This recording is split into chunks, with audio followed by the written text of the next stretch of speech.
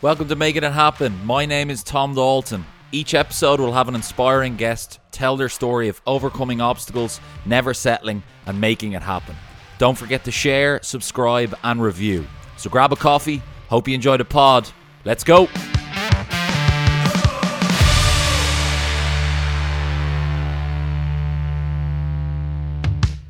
Okay, so we are live. Welcome to Making It Happen. I'm your host, Tom Dalton. I'm delighted to say we're on episode number 18. My next guest is an Irish entrepreneur who began in 2009 with €500. He's the founder of the Dublin Barista School, the World Barista Institute, host of the Modern Day Entrepreneur podcast. Welcome, James McCormick. Did I get all that right? Tom, yeah, I'm a pretty simple person, so thanks. You got it all in there. No worries. How are you keeping during these crazy times, James? All good. Just kind of what you were talking about before we came on air. I'm just, like our main businesses are shut down and we're gone to virtual or we're gone to online. So we're selling our coffee beans online, which is actually proven to be pretty good. And we also have an online training program. So we're selling bits and that. We've had to chop that course up into smaller bite-sized pieces so people at home can actually pay for it and use it and get some value out of it. But again, it's at a time where everything's uncertain for everybody and nobody wants to part with their money at the moment either. So it's kind of difficult to get people to spend their money on things that they might not kind of see value in, as in a barista certification system when you're sitting at home isn't going to exactly be of use to many people because they can't actually use it to get a job because all the coffee shops are closed. But for me personally, yeah, I'm just trying to manage my emotions and manage myself, and I think just challenge myself to do better. So I'm reading a load of books, which is good. I'm big into health and mindset, kind of probably similar stuff that you're interested in. I'm doing a lot of running now, so I luckily live in Stepaside, right on Ticknock Mountain. So I'm doing a lot of running, and in April I'm doing a 10,000 press up and squat challenge. So that's keeping me busy every day. Yeah. And it's just breaking through those kind of barriers that there's we don't realize. Even sitting at home, we can do a lot, and there's a lot of potential. There's a lot of things that we can break through, and I think all the challenges that people are doing that you see on Instagram are very positive, keeping people activated and kind of focused on something, especially the fact that most of us can't do anything business-wise. I mean, I came into town today. I'm not on South Ann Street, and it's quite kind of lonely coming into your building that's normally full of people. I'm sitting here by myself, and now it's great to be talking to somebody. But it's eerie going around town. I was on Grafton Street last week or 2 weeks ago, and there's like 10 people on it. Wow.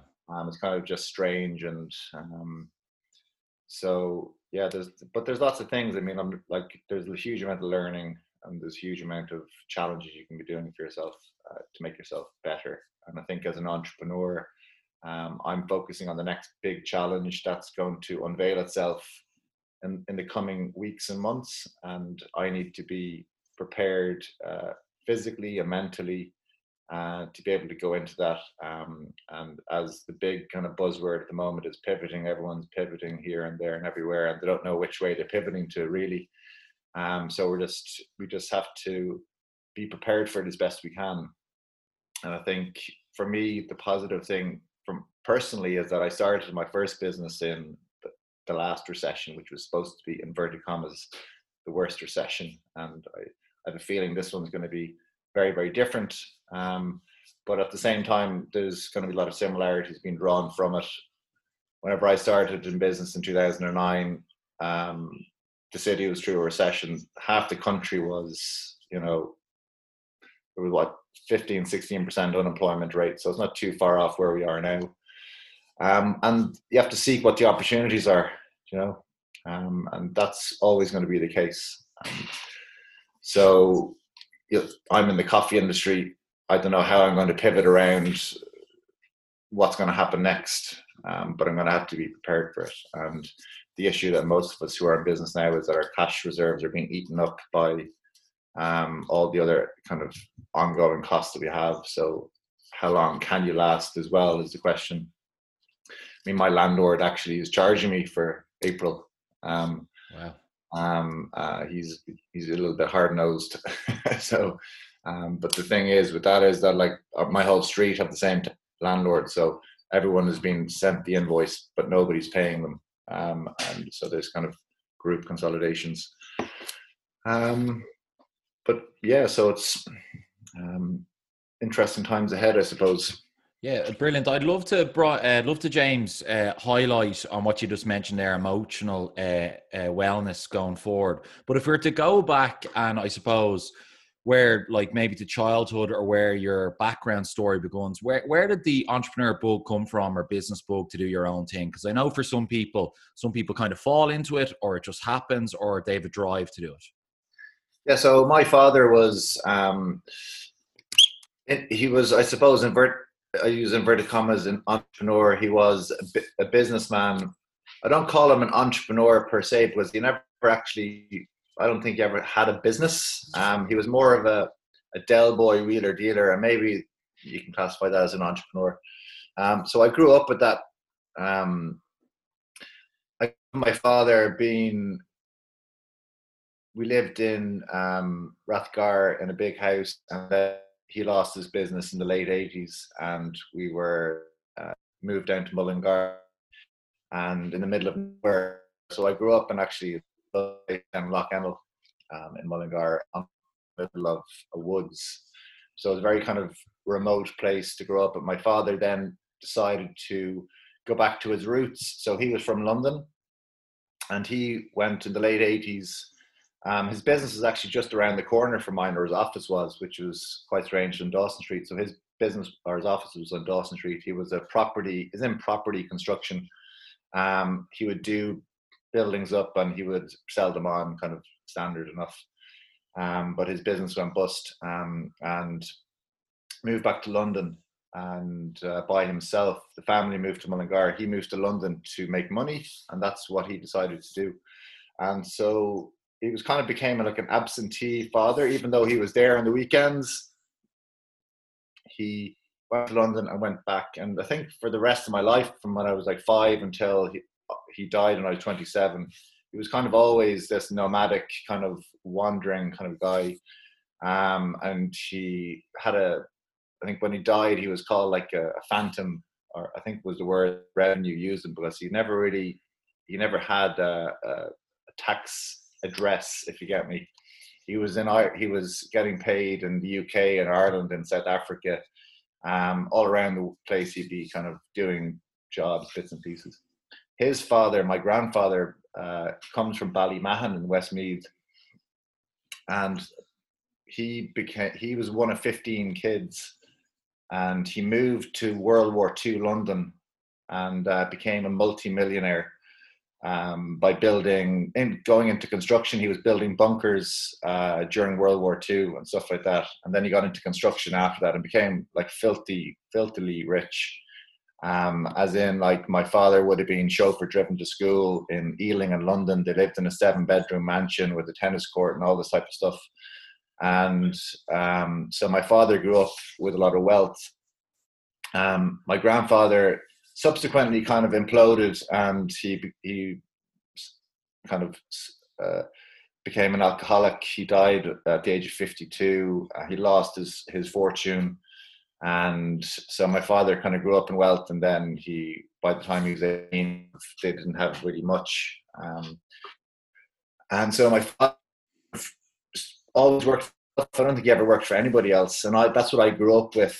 And I always would say, "Oh, I'm going to work for myself. I'm going to work for myself. I'm going to, I never used the word entrepreneur. It was always going to do my own thing." And was it the freedom that attracted you, James, or? I don't know. I think it was more emulating my father, to be honest with you. It was more kind of, it was that kind of naivety, as in you want to become your dad, type of a thing, if I look back on it. And it wasn't until I was 29 that I actually started my first business. And but my father passed away 2 years before that, and I I had a number. I'd gone to college, done the standard process, did college and left college, and kind of was lost for a long time, and went traveling for a bit, came back, did a load of jobs. I was really bad. I got fired from them all. So I worked in property. I worked for Sherry Fitzgerald. I worked in IIB Bank. I did loads of things that I thought I should be doing, but I didn't really know. Like a lot of people, you don't really know what you should be doing. And then I found a job that I liked. A friend of mine was working in mortgages, and he said, "Look, I'm doing really well." He was making a load of commission, and I said, "Okay, I'll give that a go." And I went in, and I was actually good at selling. Found something that I was actually good at, and more so that was probably something that my managers were actually happy with me for the first time in my life, that someone was like saying, "You're doing a good job." And I was bringing in money, and I was bringing in sales. I worked for a Irish Mortgage Corporation, who were quite big back in the pre-recession. So I went in there, and I did really well for about 3 years. I was made redundant in December 2008. It was kind of, I think, when the decision had to be made what I was doing, and it was in January, kind of February 2009, that it decided that it was business. But it was at the same thing. I didn't know what I do either. And I just bought a house with my now wife, Linda, and I'd got a small redundancy package, but I had a massive mortgage because I bought at the top market, like a lot of people. So literally my redundancy package was gone. And so deciding what to do in terms of business wasn't driven by passion. It was driven by, okay, what business has the lowest barriers to entry, and how can I go in there and make money? And so I came up with this idea of, it's not a complicated idea, but I came up with the idea of starting a sandwich business, because the barriers to entry were so low. And I became good at that stage, I became good at really fine tuning, how do you start a business with like basically zero money? And my wife, Linda, gave me 500 euros to start. And I said, okay, 500 euros is a small amount of money, but I was determined. Like, I didn't know anything else. I was determined to start a business with 500 euros. There was in my mind, there was no fear of failure, and there was fear of anything. It was more of the fear of starting that was actually holding me back. But I managed to sublet a kitchen in Stillorgan for like 100 euros a week. At the time, you could do that. The kitchen I went into were struggling a little bit, and they wanted to get some revenue. And so I had access to a kitchen from 5 a.m. in the morning till 12 lunchtime. And that's how I started. So the first 100 euros of my 500 euros went to that. And then I had you making sandwiches. Yeah. So I don't know. See, this is the thing. I'm terrible at making sandwiches. Like, I'm not a cook or a chef. I've no passion for food. And it was weird. Like 2 years later, I found in a kitchen cooking for people, like a proper chef, wearing a chef's outfit, and I was cooking for 200 people. And it was a dream. Was like, how did I end up here? But I started making sandwiches, and the first was terrible. But I just, like anything, the more you get at it, and I was eating a lot of them as well, so I was testing. And it was a simple business. I built, out of the 500 euro, I had 100 euro went to my rent, 200 euro went to a website. Before, the days before Squarespace and all that stuff. And then the rest of it went on raw materials and packaging. And by the end of it, I had no money, and I had to go out and sell. And because that's the only thing I knew I could do, was actually sell to people. So I concocted a very simple business idea, going into Sandyford Industrial Estate. I pre-called a load of companies every day, and they were all very, very receptive. So I cold called them, and they were all receptive. Nobody said no to me.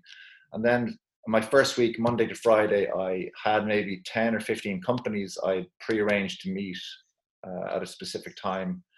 And I went to them, and they bought sandwiches off me each day. And then at the end of that week, Now, I'd made hardly any money, as in they weren't like buying my crate off me. They were buying bits and pieces. For example, on the first day I went out, it was probably the most nerve-wracking day of my life. That I was so scared that, you know, it took my wife to push me to kind of go out. You know what I mean? Say, just you have to do it now. So I went out, and I was driving a 5 Series BMW because that's what I had as a mortgage broker. And I was embarrassed, so I used to park it around the corners so no one would see it. And I would have this crate of sandwiches and stuff, and I'd rock up to the front door of companies and go into their reception, and the receptionist would send an email around to the company, and then people would filter out slowly. And on the first day, I think I made like 17 euros. And it wasn't as if it was I wasn't embarrassed with that. I was so overjoyed by the fact that I'd actually made some money. And so every day I started making a little bit more. So 17 euros went to 20 euros, went to 23 euros. And by the end of that first week, I had maybe visited 50 or 60 companies. And out of that 50 or 60 companies, I handpicked 10 or 15 of the best companies, and I created a route around Sandyford Industrial Estate, and that worked, you know. And I was selling kind of 200 or 300 sandwiches a day just by myself, and I was making a living for myself very quickly. And so looking back, I loved it. Yeah, I really did love it.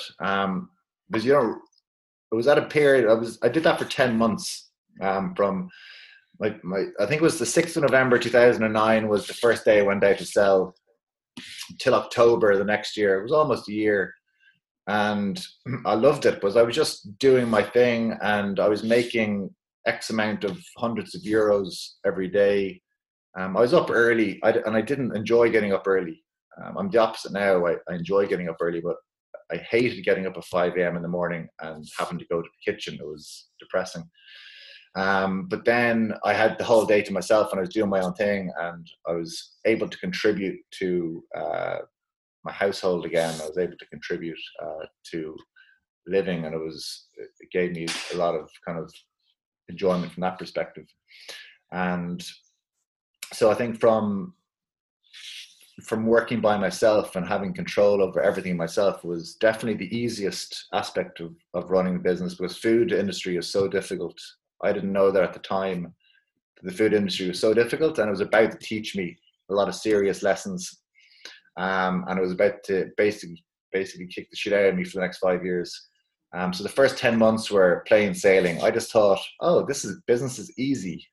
This is supposed to be how it happens. You work hard, yeah, and you go out and you create relationships, and people give you money. And, you know, I had fresh bread being delivered every single morning, and even though they're basic sandwiches, they were really, really fresh, and they were good.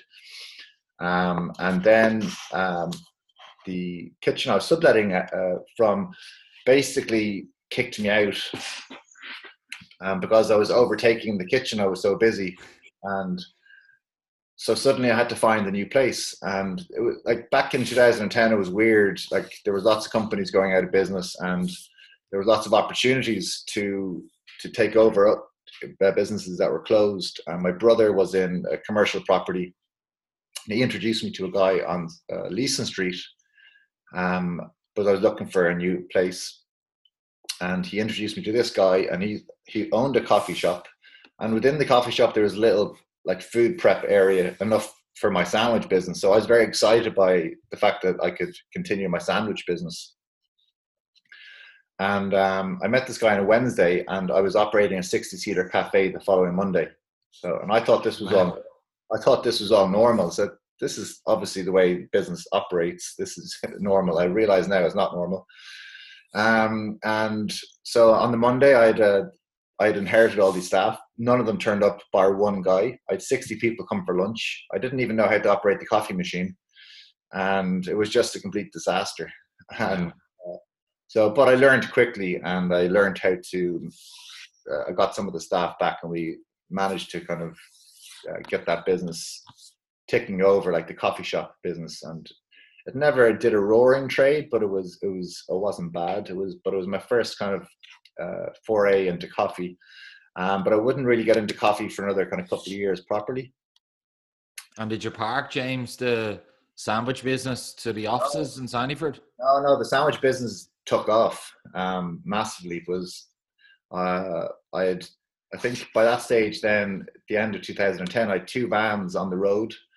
I employed my brother to work the Sandyford route for me.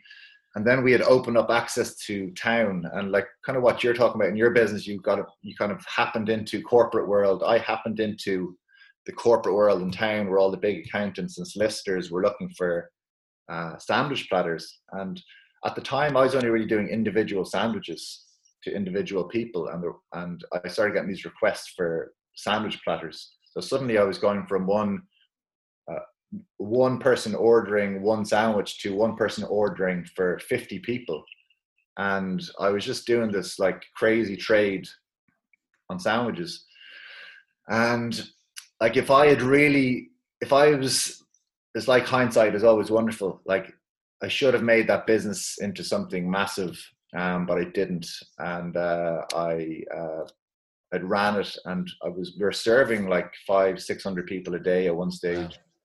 And we had a kitchen full of people doing a really good job and getting platters out, and we were delivering it. And but like most entrepreneurs, I got distracted.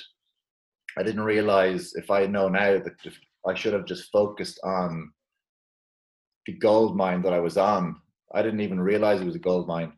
And the sandwich business had a lot of loopholes back there. Well, it probably still does actually, mainly relating to VAT. And that whenever you make a sandwich in a retail premises, and if you come into my coffee shop and I serve you a sandwich, there's 13.5% VAT on it. But if I make that sandwich in the same building and I deliver it to your office, there's 0% VAT on it. So suddenly you're saving yourself 13.5% VAT. So the profits increase when you're delivering your food. Now that may have since changed, I don't know. So it was a really profitable, the corporate delivery business was really profitable, and I didn't capitalize on it properly because I still have this issue today, that I lose my concentration and my focus when all of the shiny objects start being thrown at me. So a friend of mine, this is in 2011 or end of 2011, a friend of mine from my old business was working for Bill Cullen out in the Europa Academy. And he said, James, look, we have a kitchen here. Would you be interested in operating it for us? And I was like, yeah, brilliant. Bill Cullen, he's well known, obviously. So I went out, drove out to Swords, and they gave me the contract to operate this massive commercial kitchen. And I just thought about the opportunity. I didn't really think about how it would affect my business. So suddenly now I'm operating from the city centre. I have a route in Sandyford now. I have a kitchen in Swords, which is bloody miles away. And I employ my other brother to operate and to try to run a similar service to what we have in Sandyford, if you get me, like a sandwich route. And Bill Cullen, his academy used to have like hundreds of people coming in to do, he would do talks, and there'd be loads of conventions and stuff going on. So I'd be the person serving food. So I kind of go from sandwiches to doing hot food. And like, I've absolutely no qualification in cooking or in being a chef, but I relied on Drina Allen's book, that famous book that she has, and I relied on my mother talking me through how to make chicken broccoli bakes and lasagnas and all the kind of standard home foods. But that went well until Bill Cullen went bust, and he lost the Europa Academy. So I was there doing that. We weren't making huge money, but it was a good experience.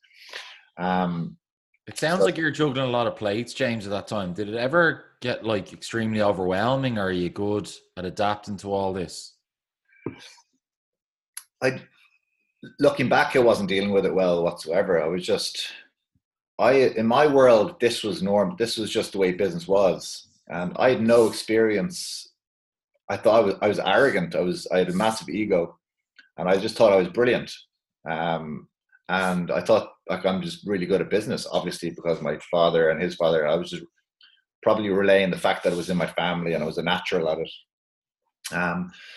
And But yeah, like I didn't deal with it well whatsoever, like really, because I wasn't good at business. I was terrible. I was really bad at accounting. I had no systems I had no real systems or processes. And I was like, I wasn't a good leader. I wasn't a good manager. I didn't really treat our staff that well. I was kind of like ignorant to them, because I said, like, you're basically, the attitude was, you're lucky to have a job. That type of an attitude. That's how I feel looking back at myself, how I was. Maybe I wasn't. Maybe I'm being harsh on myself, but I feel like I was. Um, and it all started to come crashing down. It was like a house of cards, basically, because I was turning over good money, but I was also like, I didn't know what I was spending my money on either. Like I wasn't that diligent with all my expenses and paying staff, and I didn't understand about VAT. I didn't understand about P30s. I didn't understand about accounting stuff, and I didn't even employ an accountant, by the way. Um, I was doing a lot of this, like, just kind of blasé, kind of, screw the government. They won't even know I exist. And until I got a letter from Revenue auditing me in 2000 and late 2000 and maybe 2011, I think. And basically that put manners on me. And What was that experience like? it was awful. I had a number of awful experiences in the last 10 years, and that was one of them. Mainly because I got audited, and I got like, oh my God, what's the story? Why are they auditing me?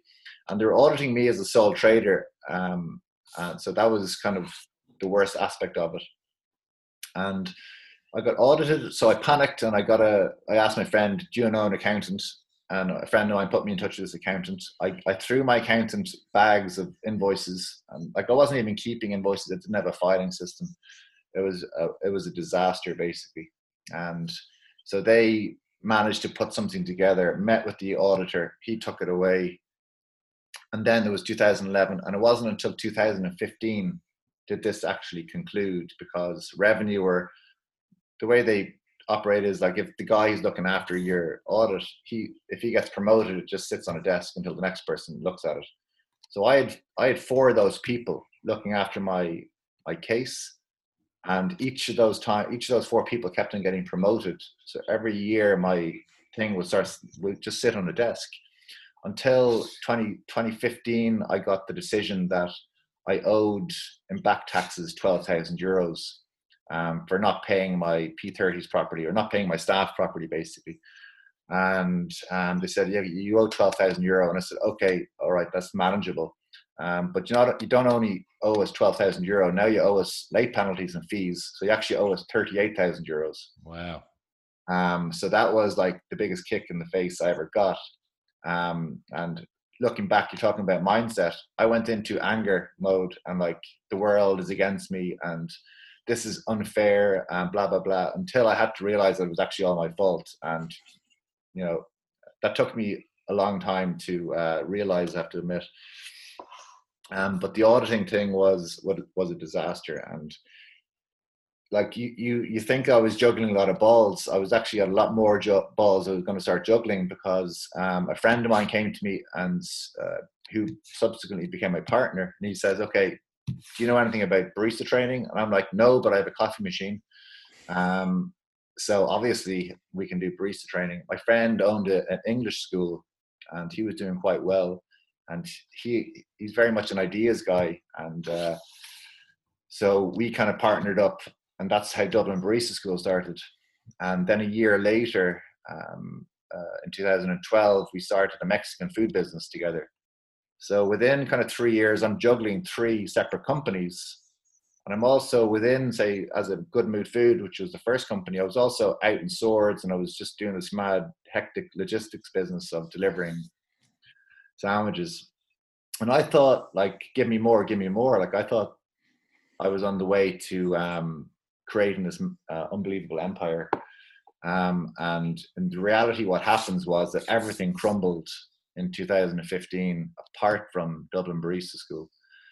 And I suppose the amazing thing is that 500 euros that we talked about at the beginning, was that 500 euros kind of like, I managed to, it wasn't all bad. Like, I'm painting probably quite a negative picture of myself, but that's probably how I view that time. But that same 500 euros is, we built all that money all those companies on cash flow. And so we built and built and built and built by reinvesting the money and reinvesting the money. And we built 3 companies out of doing that. Although we did get into financial troubles, the end of 2015 was that I let Good Mood Food go to focus on the Mexican food business that we started, because I don't know if you remember back in the kind of between 2010 and 2015, there was this huge explosion of burrito bars, and there still is quite a lot of them around. But we were right in the middle of it, and we were doing quite well. And we had opened up 2 outlets. We were in Stillorgan and we were in Tallaght. And it was ultimately the location of Tallaght that killed us. The clientele out there just didn't want burritos, it seemed, or we did something wrong. I don't know. It felt like we did everything right in Tallaght, but ultimately we were in the square in Tallaght, and it was very expensive to operate there. So that kind of ultimately closed. Ultimately, I had to liquidate that company, without going into massive details. And I closed Good Mood Food down to focus on that business. So I only really had Dublin Barista School left. And Dublin Barista School, we moved to South Anne Street in 2013. And I'm talking about the recession. South Anne Street in 2013 was 50% vacant. There wasn't that many businesses operating here. So we wanted this street because there seemed to be a demand for people who wanted to learn, and to specifically learn how to make coffee so they can get a job. And that business just was always busy. It was just always tipping along. And I was the barista trainer. So I was the guy who was training everybody. That's what I learned to do in that period. So I was juggling a huge amount of balls. And as I say, it all came crashing down. But the barista school was always tipping over. And in 2015, when I liquidated El Porco Loco was the name of the company, Dublin Barista School was just treading water because there was nobody managing it. There was no one, like, how could I manage one business while I was managing 3 businesses, you know? So luckily this business was just always treading water. And whenever I liquidated El Porco Loco, there was this weight lifted off my shoulders, and I was feeling very sorry for myself. And I came up to the office in my building, and I just sat there and said, like, what can I do? What do I know how to do? And I knew I could sell. So I just sat in the office for a few weeks, and I put a plan together and started calling people. I started drumming up business. And from the end of 2015 to 2020, I doubled the business year on year. By putting simple plans in place and putting better systems in place, kind of looking back on all the things that I learned from all the failings that I've had in the previous 5 years and saying, this has to work. And it started to work, and I became jaded, though at the same time. I reckon I had a mini breakdown, or burnout, or whatever you want to call it. I think I was completely burnt out. I was wrecked. I was drinking heavily, and I was eating a lot of processed foods, a lot of takeaway foods. And so in 2017, I just had a complete shutdown, and I was on holidays in Spain. I was just like, I think from doing other podcasts, and I'm diverting a little bit, from doing other podcasts and talking to other kind of guys who are high achievers and high performers, the word self-loathing comes up quite a lot. And I think I did have self-loathing. I hated myself for the person I'd become and for all the failures that I've had. Now, I don't look negatively on my failures, but I came to this period where I hated myself because I was drinking a lot. I was way overweight. I was about 120 kilos. I was probably bordered around 40% body fat, and I had 2 young kids, and I wasn't a role model to them whatsoever. I was unhappy with my performance as a human being, I think. And in 2017, I decided to change, and I went from 120 kilos to I'm down to about 90 kilos now. I'm down to about 12% body fat, just in terms of taking care of my body. Brilliant. Everything has just done this massive 180 degree change, and that's had a profound effect on my life. And waking up to that has kind of made me better in every aspect of my life, and it's made me a better business person or entrepreneur. And I'm just more aware of what I'm doing in my business now. I'm not taking on so many things. I'm treating my staff much better. I'm focusing on leadership. I'm focusing on creating culture. I'm focusing on being a role model for my kids, that type of stuff. And I think there's a journey towards, for me, it was a journey, the implosion of that journey. And I could have kept on going towards alcoholism, or I could have kept on going towards a heart attack like my father did, ultimately. And so I don't know if that's kind of a very brief overview of my story. It's amazing, and probably 2 points I want to pick up on just from that. First off, how important, you're at the touching on it there, is health and how it affects your business. So eating right, sleeping right, just exercise in general. How have you noticed that's affected your business? I actually had Jerry Duffy on my podcast a few weeks ago, and I said, what's the one bit of advice you would give somebody? And he said, run or start exercising. That's the first thing. And if I look back, I played rugby all through my 20s at a decent enough level, and I stopped when I was 29, and I didn't run again for the guts of 10 years. Do you know what I mean? And that had a very negative effect on me looking back, because I didn't have any outlet, So in 2017, as I mentioned, I was in Spain, and somebody had given me Tony Robbins CDs to listen to, and I listened to some of his stuff, and I listened to all of his stuff. The one thing that I remember was he said, just spend 1 hour. I think they call it the hour of power, or whatever he describes it. But you just spend 1 hour by yourself a day.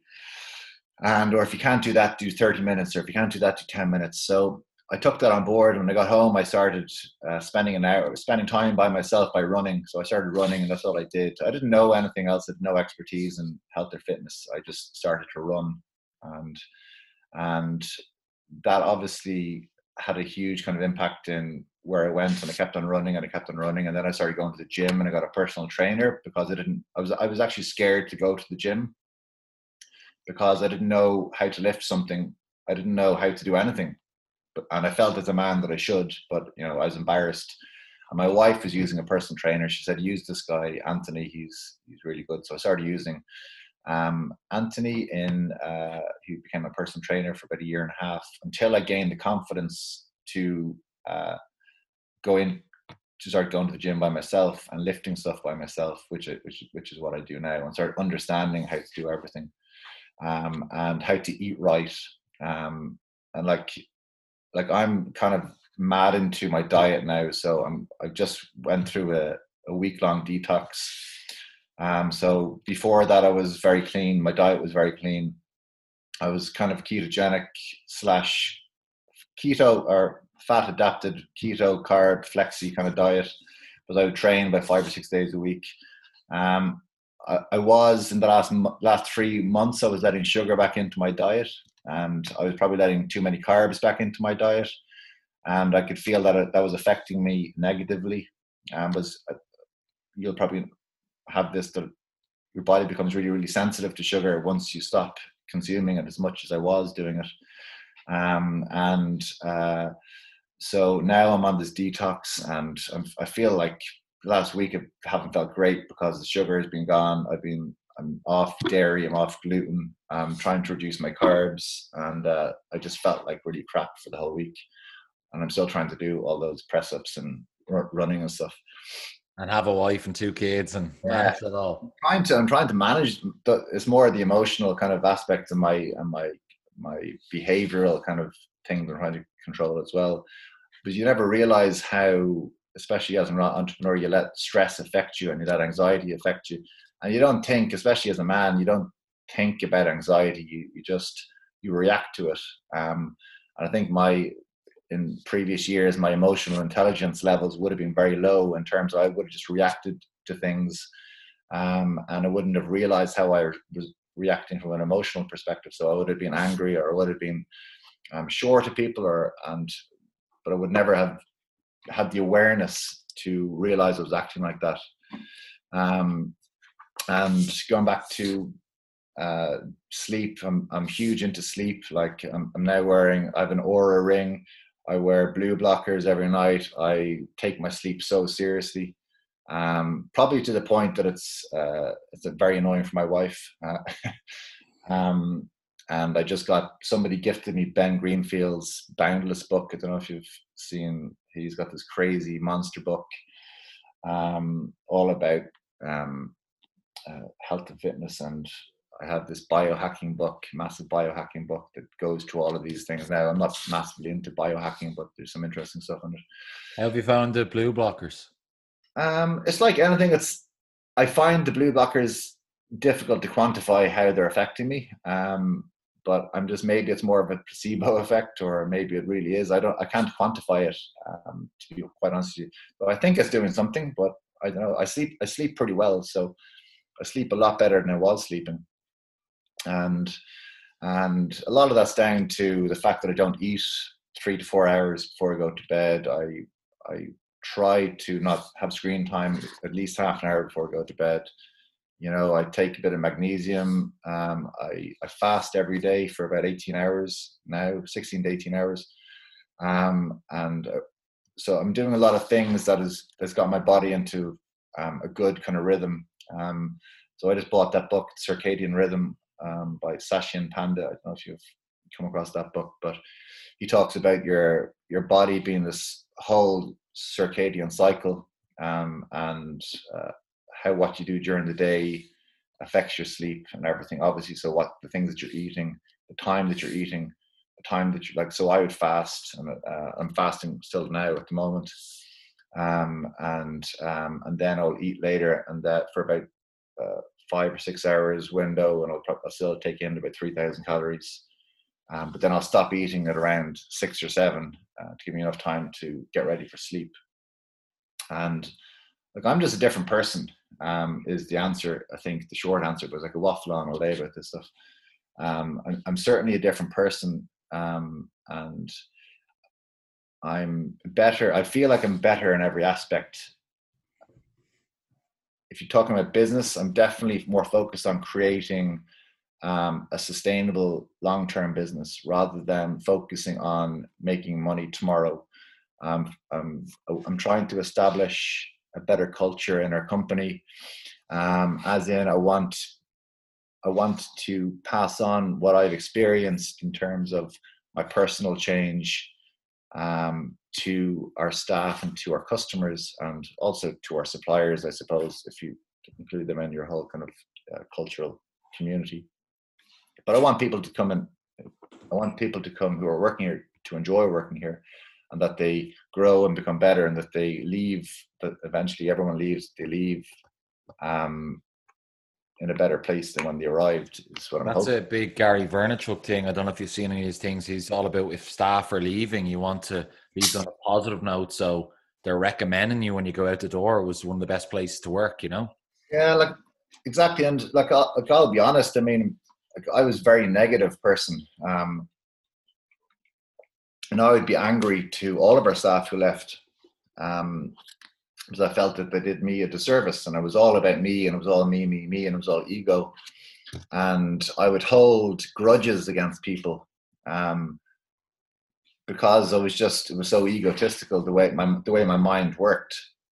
It was all revolving around me, and me being successful, and me making money. And it wasn't until I kind of woke up and said, like, probably was listening to people like Gary Vee, and when you start surrounding yourself with more positive people, you realize that the negativity is harmful. And I was creating probably more toxic environments than I was positive environments. And you know, our staff turnover was high, but like anyone, would have blamed the hospitality industry for that, and I said, well, this is just the industry. This is the way it is. But in actual fact, it wasn't until I started taking ownership to that people start staying longer. And my key staff are now with us 4 or 5, 6 years. And you know, I'm putting that down to something that I'm trying to do, that the company is trying to do. And interestingly, I was at a conference last year in Dallas, and there's this woman speaking. She classifies herself like a spiritual entrepreneur, and she created this amazing product, and the product is, the company's now turning over 300 or 400 million. But she talks about company culture, as in talking about the company as a separate person, as an entity, rather than you as the business owner being the culture, if you know what I mean. So it's kind of like you're giving birth to another person, as in when you start a company, you're giving birth to the company. So she says when they're in meetings, they're asking, well, what would the company do in this situation? And not as in not what I do. And I thought it was a very interesting way of looking at things. And it's kind of like she had an effect on me, because this woman had this aura about her when she was in a room of 500 people, but like I could feel her energy pulsing off me, if that makes sense. But she was seemed to be so connected to her own energies, and she was so connected to her own spirituality, and to she was kind of one of those energy people, and I've been trying to kind of get that kind of since. And James, just you've mentioned success a couple of times. Is there a way you quantify success, or what does success mean to you now? Before it was money. It was all money, money, money. And like I started off wanting to be a multimillionaire, and that was all that I thought about, and that's all I judged myself on. 5 houses, cars, trips, holidays, you name it. Yeah, and also how people perceive me. And I see, that was the ego thing. I wanted people to look at me and say, God, he's successful. Isn't he brilliant? And then in 2017, I think when I was at my lowest ebb, it all started to change, and it wasn't overnight. And like I'm still kind of in that ongoing change, but you know, it's more, I'm not living in the future anymore, and I'm also not living in the past. So whereas the past would make me angry, and the future would make me impatient, because I wasn't achieving success fast enough. I'm trying my best.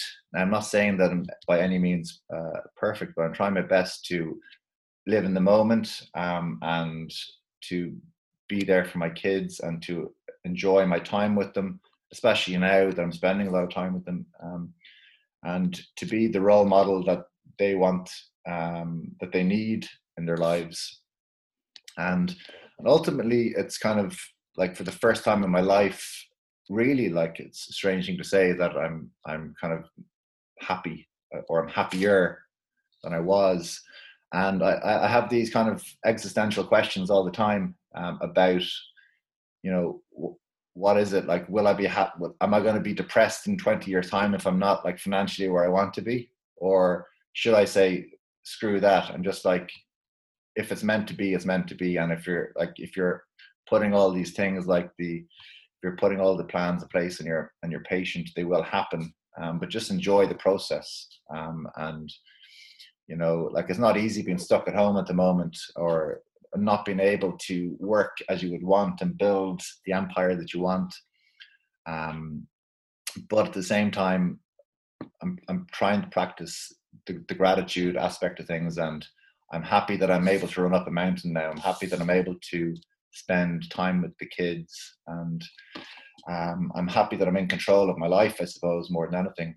And by no means am I perfect. I'm still short. I'm still moody. I still can be ignorant. But I'm definitely trying my best to put my best foot forward and be positive. And you know, a lot of it is, for me, has been a change of identity. I'm really doing my best to change the person that I was, or that I started out my life being, and kind of to recreate the version of myself that I want to be. And I suppose I'm in the middle of that right now.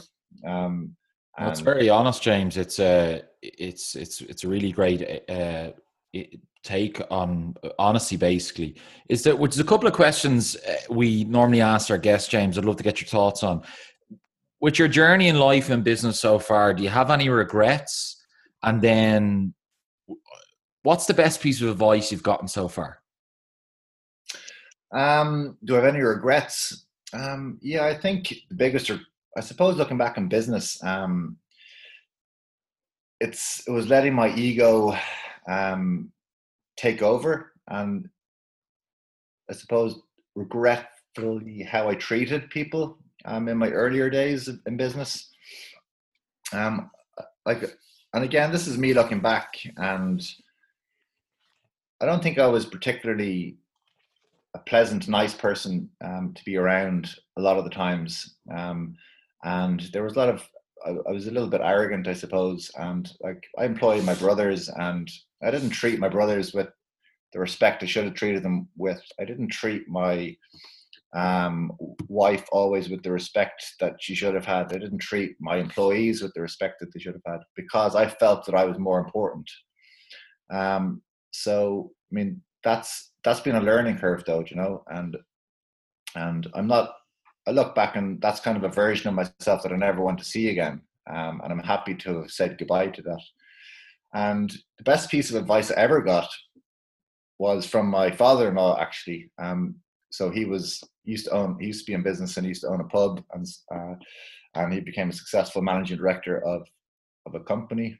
But he always told me to, with regards to the business I was in, to count my stock on a weekly basis.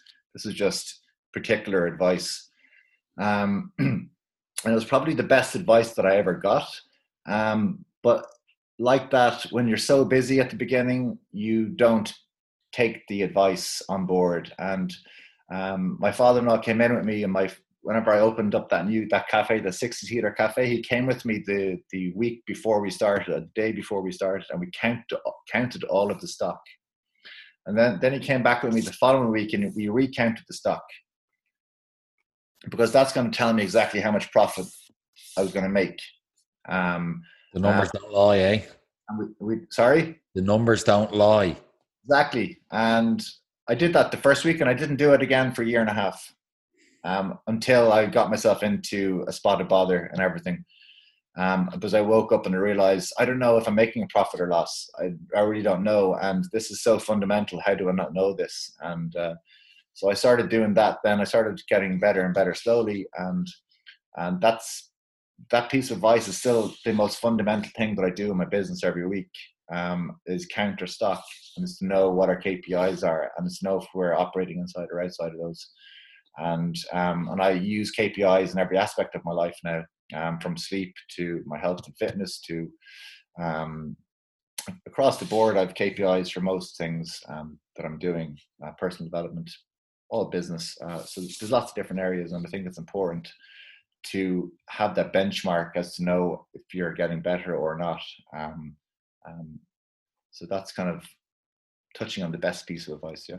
Brilliant. And James, conscious of time, I appreciate it's been great getting your wealth of knowledge and experience in life and business so far. Is there any, I suppose, two things then? What's next for yourself? And then would you recommend any books? I know you've mentioned a couple of books so far, or podcasts that you recommend to any of the listeners. Oh yeah, like books. Well, most recently, I think one of the best books I've read recently is Grit by Angela Duckworth. Really, really good book. So comprehensive. And I was given the recommendation last year, and I only read it last week. It's obviously fresh in my mind as well, but it's a brilliant book. About resilience, and Angela Duckworth has done this massive case study on it. Really, I think it's an important book to read. And did you read it or audio? Do you mind me asking? I read it, yeah. I'm not great with audiobooks. I'm good with podcasts. But yeah, so in terms of podcasts, I kind of tried to vary it up. I listened to a number of health podcasts like Peter Attia, listen to Ben Greenfield's a bit. I have business ones that I listen to. Like Gary Vee, I think is quite inspirational. He always kind of lights a fire under me, even though he's a bit bit tough to listen to sometimes. But whenever I need a boost, I listen to him. God, I'll have to look at my phone to see what podcast to listen to if you have time. Let me see. I actually haven't been listening to that many podcasts recently. It's hard to consume it all. Yeah, so Dave Asprey's been quite good on health Masters of Scale is brilliant. I haven't listened to him in a while though. Reid Hoffman, I don't know if you've listened to that. Jordan Peterson, at the end of last year, he gave me a lot of clarity on a lot of psychology. And I was listening to Pivot to the Future with will.i.am, which is actually, he's a really smart guy. And Peter Attia, as I mentioned. Impact Theory by Tom Bilyeu, he's also quite good, if he's a bit over the top sometimes, but he has amazing people on his podcast. There's a lot of guys to listen to. There's so many. Yeah. Yourself, Gary Fox, the Entrepreneur Experience. So there's a lot of great Irish podcasts, but it's like that. It's just trying to get time to listen to everybody, and it's really, really tough. And James, what's next? To be honest, like if we were keeping on the same trajectory before the coronavirus came through, I was on a path to global domination in terms of barista training. But it's kind of changed now. I don't really know. I think that all going well, that I think it's going back to basics. I think I'm going to be that person like I was starting off in 2009 again, to be honest with you. I have to go back to very basics. I have to go back to building blocks and to see how I can manufacture the current business that I have to exist in the new world that we're going to be living in. And that's going to be the big challenge, really. So, and I don't have any, because I've dealt with my ego as much as I can do, I have no problems being the person going back and being the one-man operator if I need to be, and starting from scratch again. I have 10 years experience behind me now. I have lots of experience, of lots of great contacts that I can touch on for advice. And I hope it won't be that bad. We still have all of our staff. We have 10 staff who are waiting to come back to work. So hopefully we can bring them back to work, Yeah, absolutely. Listen, I like your optimism and I like your realism there as well. I think it's good to have a balance of both. And James, for any of the listeners, where can they stay in contact with yourself or stay in touch?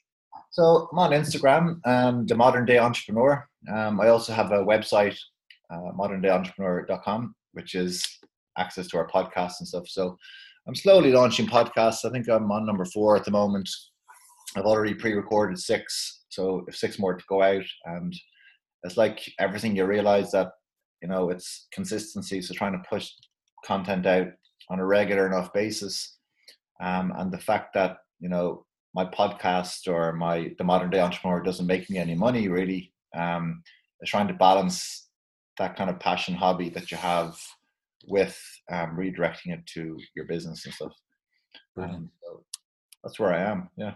Listen, James, it's been an absolute pleasure to have you on, and I just want to say thanks again for your very honest story and hearing like your trials and tribulations of life and business. So just want to say thanks so much for your time. My pleasure, Tom. Thanks very much. Listen, thanks, James. Take care.